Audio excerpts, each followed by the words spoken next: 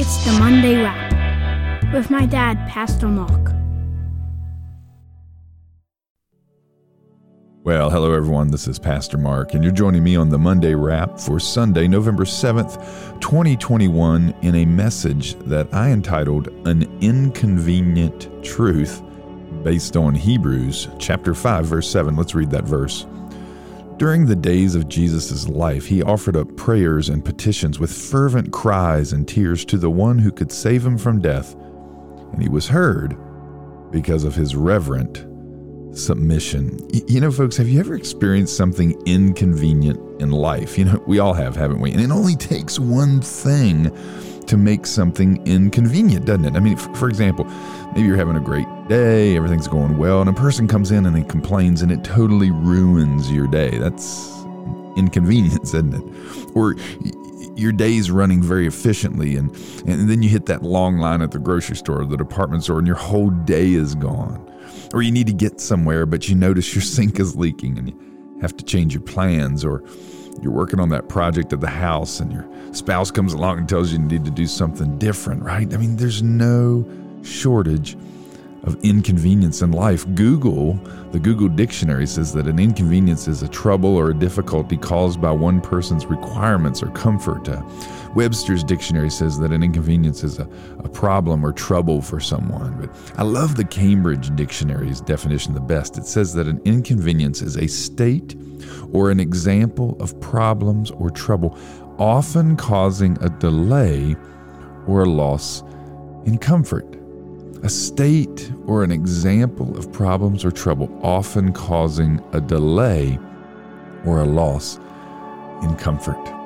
You know, we're looking at Hebrews chapter 5, verse 7. Title of my sermon is, or my message is, An Inconvenient Truth. And no, we're not talking about Al Gore's 2006 film about global warming, right? But I want to submit to you that Hebrews chapter 5, verse 7 contains an inconvenient truth, right? Going off our Cambridge Dictionary definition of inconvenience, that's something that's troubling to us, right? Something that's difficult for us to comprehend or accept, and something that provides a bit of discomfort for us. In other words, there's something in this verse that we just don't like. And you say, well, Pastor, what is it? Well, let's look at it. Let's break this verse down into its parts. Look at each part and see which one of them is inconvenient, right? Maybe a bunch of them are. Maybe it's only one. I don't know. Let's look.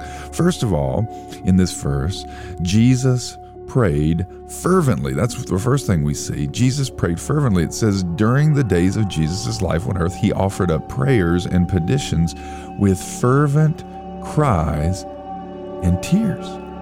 That's a pretty cool thing about Jesus, isn't it? He calls us to lives of prayer. We know this. 1 Thessalonians 5:17 says, pray continually. Luke 18 verse 1 says, men ought always to pray. And the list goes on, right? We are called to be prayer warriors. But Jesus doesn't just tell us to pray. He models it for us as well, doesn't it? He models the continual, fervent, heartfelt prayer life. You know, in the Army, we had a principle of leadership called leadership by example.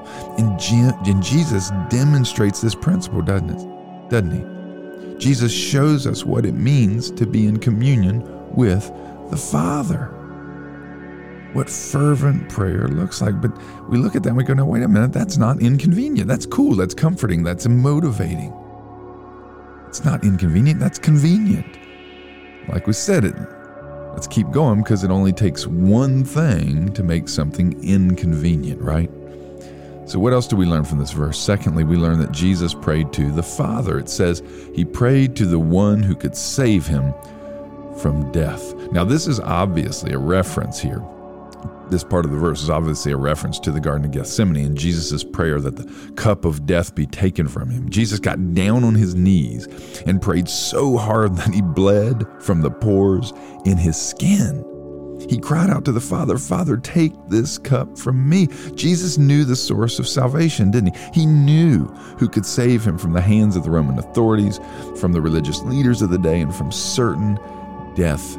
As he faced the future of pain and suffering and tribulation, Jesus knew that he had to go to the Father. There was no one else who could help him. And folks, that's a motivation for me today. I mean, to know that I have an audience with the Father too, with God himself, right? The Bible tells us that we can go to God whenever we want, in whatever posture, right? We can just, when we need God, we go to him. Jesus models this for us. When I face tribulation and trial and suffering and doubt and whatever is bringing discomfort to me, it brings me peace and confidence to know that I can go to God just like Jesus did in the Garden of Gethsemane. Again, Jesus models for us a reliance upon and a trust of God, the Father, that is awesome. But you say, wait a minute, that's not inconvenient either. That's comforting and even exhilarating. But again, let's keep going because, once more, it only takes one thing to make something inconvenient. Maybe we'll find it in the last part of this verse. And that one tells us, right, the last part of this verse says that Jesus' prayers were heard. It says, and he was heard because of his reverent submission. Because Jesus was such an obedient follower of God, because he submitted to the Father in reverence and respect and trust, his prayers were heard. Yes, right? I love it. Principle's clear. When we're faithful and obedient, when we follow God just like Jesus did, he hears us. That's all over Scripture. We read that in other passages as well, don't we? And you say, but wait, that's not inconvenient either. I mean, I guess someone could argue that having to obey and be faithful is a bit inconvenient, but the principle that obedience and faithfulness leads to being heard by God is fair and right and true, isn't it? I really couldn't ask for more from God, could I? So what's going on here? We're at the end of the verse, and it all sounds very convenient to me. I mean, first of all, Jesus prayed fervently, and thus I'm encouraged to pray fervently. I'm given a beautiful model of the faithful prayer life. Secondly, Jesus prayed to the Father, and I have the same audience with the Father myself. Praise the Lord. And third, and like Jesus, when I humbly submit to the Lord in obedience and faith, he hears my prayers. What's inconvenient about any of this? Well, we need to go back a little bit. We need to take a step back in Hebrews 5:7. Go back to that Garden of Gethsemane. Go back to the part of Hebrews 5:7 where it says that he prayed to the one who could save him from death. Jesus cried out for God to remove the sting of death from him, didn't he? But what happened? Jesus went to the cross anyway, didn't he? The Father heard Jesus' prayer, but he didn't answer it the way Jesus asked. Jesus' humanity cried out for relief, but the Father's wisdom motivated him to continue with the mission to put Jesus on that cross, not because he was set on not answering Jesus' prayer, but because he knew that the best thing for humanity was for Jesus to die a sacrificial death for all mankind, for all time. Amen, folks? Do you hear that? God knew what was best. God the Father in his wisdom knew what we needed. So even though Jesus said, take this cup from me, God said, no, we've got a mission and we've got to complete it. So folks, the inconvenient truth is that God does not always answer prayer the way we want. God is not a puppet on a string.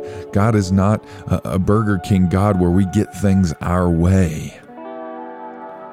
God's wisdom is so far superior to ours. Remember what Paul said in 1 Corinthians chapter 1, verse 25. He said, for the foolishness of God is wiser than man's wisdom, and the weakness of God is stronger than man's strength. We cannot fathom the wisdom of God.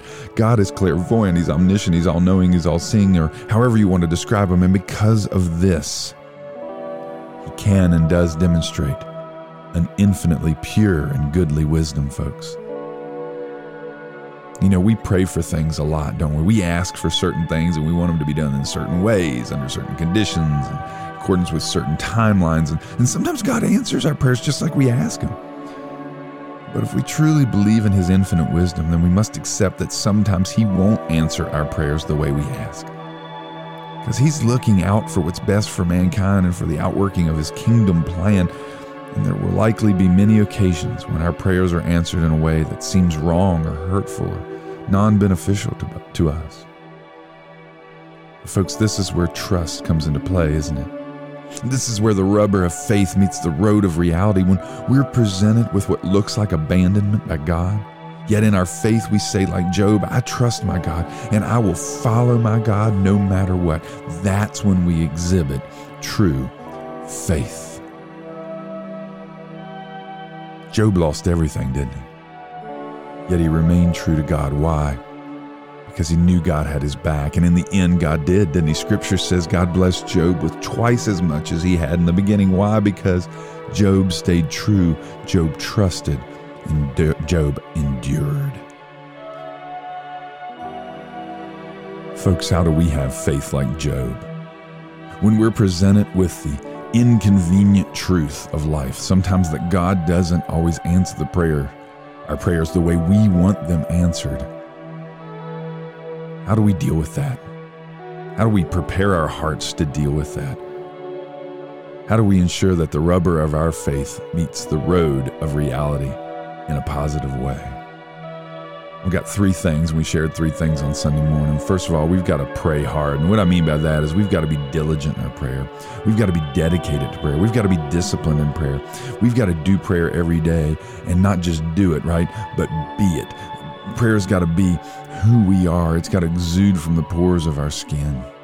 We've got to give it all we got in prayer, right? We got to make prayer a priority in our lives. And secondly, we said we've got to pray expectantly. We've got to pray knowing that God can do what we ask. We never doubt, right? Those who doubt are like a ship tossed in the wind, cast to and fro, right? It's what Scripture says. We got to believe that God can do what he says he can do. We got to be confident in the Lord. And then thirdly, we've got to pray trustingly. We got to pray expectantly, but pray trustingly, knowing that the omniscient, all-wise God of creation will always do what is best, what is good, what is right, and what is pure. Thus we must accept his final judgment, even if it is counter to our wishes. Why? Because we are not God, and he is. Amen. How do we be like Job? We pray like Job. We pray hard, we pray expectingly, we pray trustingly. We put our faith completely and fully in him. We realize that God is not going to always do things exactly the way we want them done. But we accept that God is wiser than we can fathom. And we put our trust in him.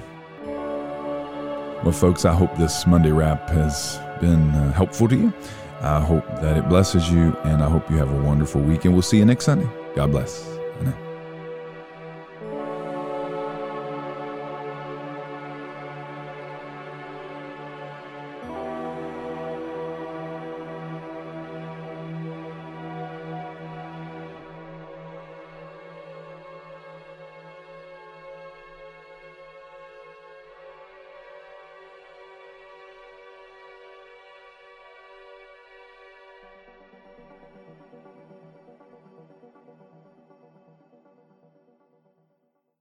Join us next week for the Monday Wrap with my dad.